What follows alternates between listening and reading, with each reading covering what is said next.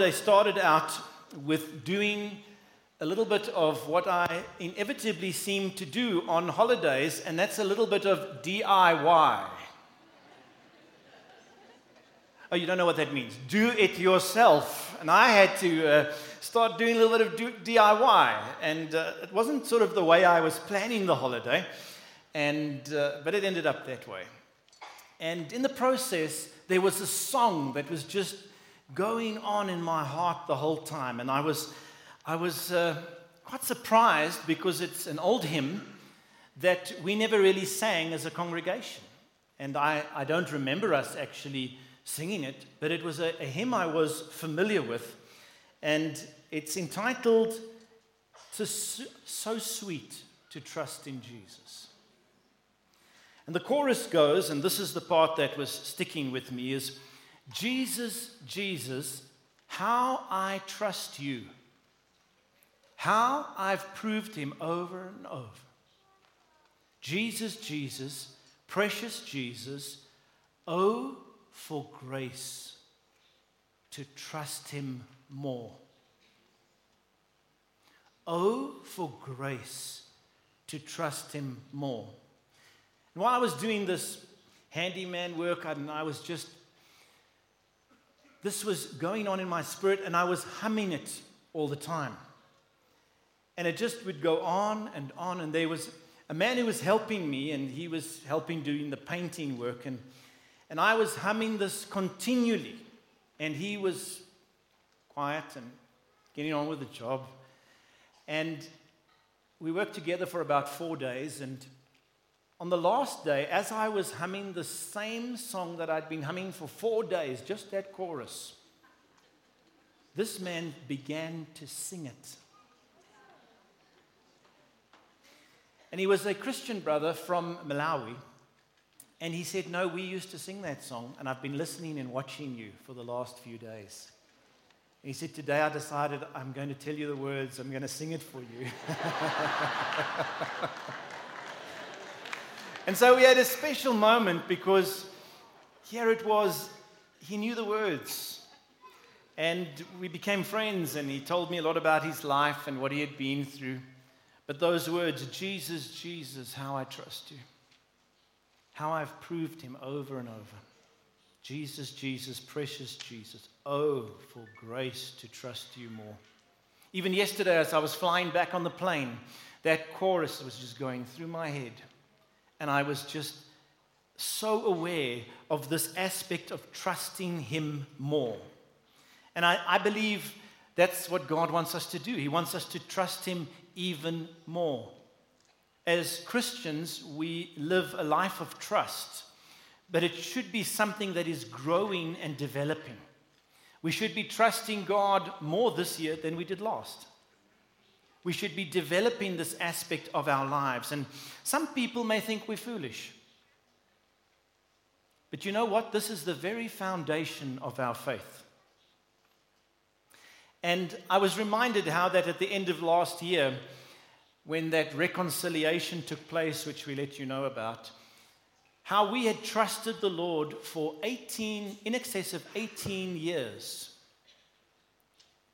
And many times during that, I lost hope. But something deep within me kept holding on, and God brought about a breakthrough in that very thing after 18 years. And I've discovered I can trust, and I should have trusted a bit more. And so I'm determined to trust him, and I want us to use this moment to reaffirm our trust in him and to be determined to trust him even more. That's what I'd like us to do as we are together and as we have communion in a few minutes. One of the things I believe is we can trust his word. We can take it at face value and trust it. Now, as you know, we've been away as a family together for the first time in 12 years, just over this Christmas, New Year period. It's been just a wonderful occasion just to be together. Usually, we split up, and as families do, but this one we were together. And it was a wonderful thing, and on Old Year's Eve, we had a braai, and then we got a bonfire going, and then we lit some of those lanterns. Now, who of you have ever lit those lanterns? Who of you discovered it's not that easy? If you think you see these lanterns and you think you're going to get them, well, it's not as easy as you think, by the way. But we had, there were 13 of us, so there were about 13 professionals. So we were ready to let the lanterns go. And everybody was giving their 20 cents worth. And, the first lantern went off well, and the second one was okay. And the third one, it wafted up like this, and then it went above the house, and then it came down, and it settled on the roof of the house. And my mother was saying, Jesus, Jesus, Jesus. My brother Peter was saying, get the children on the roof, get the children on the roof. And I'm saying, please don't get the children on the roof, just leave them. And then by the grace of God, it just lifted and moved away. And I tell you, it was one of those moments, but it was a wonderful evening. In the end, we sat and there was a cloudless sky. It was just absolutely beautiful. And we looked up at the stars. It was so clear and so beautiful. And, in our family, we were so fearful of astrology that we wouldn't look too close. I mean, we'd look and admire, but we wouldn't look too close. I mean, in our home, you tore out the page with the stars of the newspaper before you brought it into your house. I mean, you didn't read it. You didn't even bring it into your house. I mean, on the plane, as I was flying back, the lady in front of me was busy reading her horoscope, and I felt like I must lean over and just tear out the page for her. But we didn't really look at these things, and we were... Anyway, that was how we were. And the question was raised, I wonder where Orion's belt is. And so Mandri took her phone and Googled it, and she found it, and she showed us, and we looked, and so far. We found it. And it was just one of those occasions. And then my brother Peter said he wonders whether the Bible speaks of Orion's belt. And we thought, surely, no, never. But you know what? He went and searched for it, and the Bible does speak of Orion's belt, and it's in the book of Job. And do you know that Job is the oldest book in the Bible? And do you know that Job is possibly, as I've done my research, the oldest book in the world? I believe it was inspired by God. And right there is Orion's belt. You can go and read about it in Job chapter 9 and verse 9. It says, he is the maker of the bear and Orion and Pleiades and the constellations of the south. In Job 38 and verse 31, it says, can you bind the chains of Pleiades, or can you loosen Orion's belt? And you know what? I suddenly realized I can place more confidence in God's word. He knows what he's speaking about. And I want to tell you, sometimes we need to put more trust in God's word. Sometimes we are professional skeptics when we should take his word at face value. So let us trust his word evermore. I believe it's another foundation of our faith. Another aspect is that I believe we can trust his promises more. Maybe there's some promises that you've been holding on to that have never materialized. I believe it's time to pull them out again. It's time to begin trusting God for those promises again.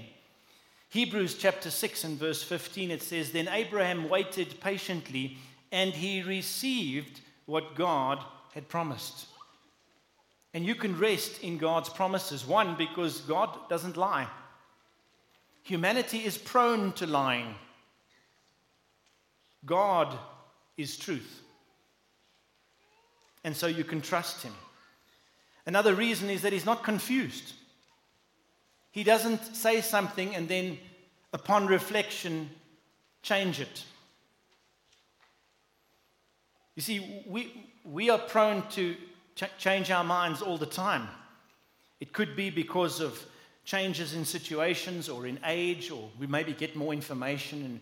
And so we live in a world where we're changing that position all the time, but God doesn't need to do that. That's why we can have confidence in His promises. And so perhaps it's time to pull out those promises again and to trust Him afresh. The other aspect, I believe, is that we can trust in the power of His precious blood more. And that ties in with what we're going to do when we have communion in a few minutes. You see, the blood speaks of atonement, forgiveness, reconciliation, access to God, victory over sin, cleansing of sin, victory over the devil, relationship with God. It even relates to peace in death. And His blood spares us the judgment we are due. And I believe we can trust in His precious blood more. The Bible is full of explanations and speaking about this aspect of blood. In the Old Testament, the animals were slaughtered for the forgiveness of sins and for covenant purposes. In the New Testament, Jesus dies, and His blood is spilt for the forgiveness of sins and for covenant purposes. And since Jesus' death, there is absolutely no need to slaughter any animals. It is futile, because the Lamb of God has already spilt His blood once and for all of us. And we can trust the power of that precious blood more. Another aspect, I believe, is we can trust in His abiding presence more. You see, He said He would never leave us nor forsake us. He said He would be the same yesterday, today, and forever. And that abiding presence is something I believe that if it's alive within us, no matter what life brings, it won't uproot us. If His abiding presence remains. You see, His abiding presence was with Daniel in the lion's den. His abiding presence was with the young people who were in the fiery furnace. His abiding presence was with the nation of Israel when the angel of death passed over. His abiding presence was with Peter when Peter stepped out of the boat and walked on the water. And so let us trust in His abiding presence. Trust His abiding presence to lead you and be the umpire of your life. I love this verse. It's in the Amplified Bible from Colossians chapter 3 and verse 15. It says, "Let the peace of Christ, the inner calm of one who walks daily with Him, be the controlling factor in your hearts, deciding and settling questions that arise." Beautiful scripture. I believe as we trust God more, we can rest more, because there's a link between trusting and resting. If we will trust, we can rest.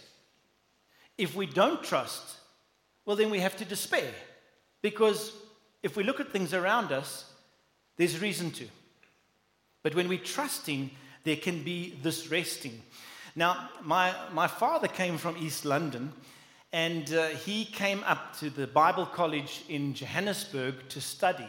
And he used to travel up and down between East London and Johannesburg regularly as he studied. After that, he was called to pastor the church, Hatfield Baptist Church, and he came. And so he continued. His parents lived in East London, and he would travel up and down regularly. And he knew the road incredibly well. In fact, he used to travel the road in a Messerschmitt. Who of you know what a Messerschmitt is? It's a very strange-looking three-wheel bubble car. And then he got a Vespa, and he used to travel, and he used to tell me how that the storms would come, and then the road would go this way, and he'd be so thankful.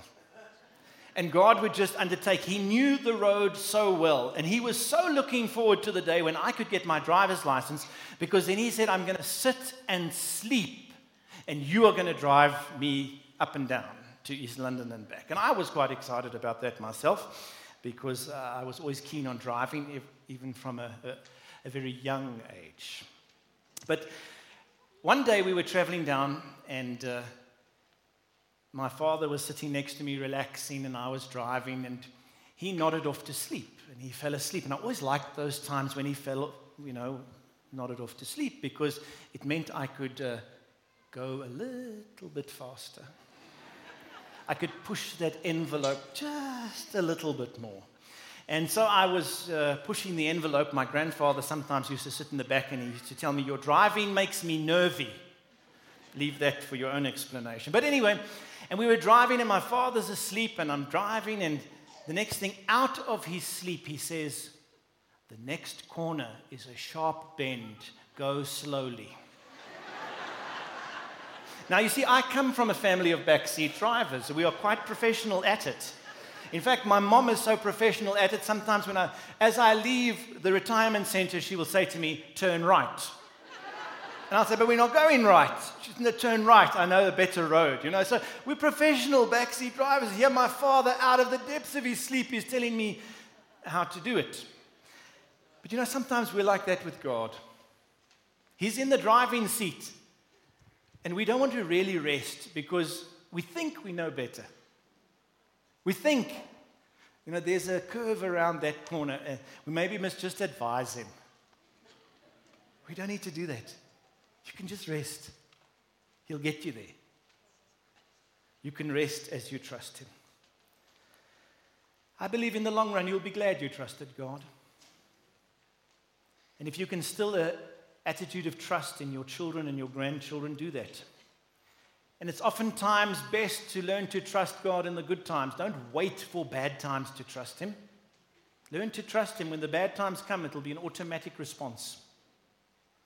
Trusting him brings its own rewards. I believe life, rest, joy, and peace are some of the rewards he has for us as we trust him. I'm going to ask the communion team if they wouldn't mind stepping out just to prepare the elements as I share the last point. And the last point is that I believe we need to trust him more. And I wanted to read that old hymn to you, just the first verse and then the chorus again. The first verse goes like this. It says, "'Tis so sweet to trust in Jesus." There's something wonderful about trusting God. There's something so sweet about it. 'Tis so sweet to trust in Jesus, just to take him at his word, just to rest upon his promise, and just to know, thus saith the Lord. And the chorus goes, "Jesus, Jesus, how I trust you, how I've proved him over and over. Jesus, Jesus, precious Jesus, oh, for grace to trust him more." This song was written by a lady by the name of Louisa Stead. And this is her story. I'll just read it for you. It was a beautiful sunny day. Louisa Stead, her husband, and her daughter Lily decided to go for a picnic. They went picnicking on Long Island Sound. While having their picnic, the Steads heard a scream. It was from a young boy. Mr. Stead ran to the rescue. Louisa Stead and young Lily watched helplessly as Mr. Stead and the boy drowned. Their troubles were not yet over, however. Without her husband, Mrs. Stead became very poor and destitute. Yet God never left her. He provided for her always, and she and her daughter made it through. Louisa learned to trust God, and thus the words of the song, "'Tis so sweet to trust in Jesus," were written shortly after this incident.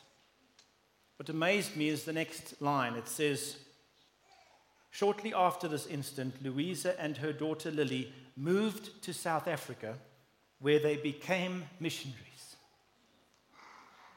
We have a great legacy here. A great legacy of great people who have laid a great foundation. And therefore, I believe we can trust for great things. We're going to ask the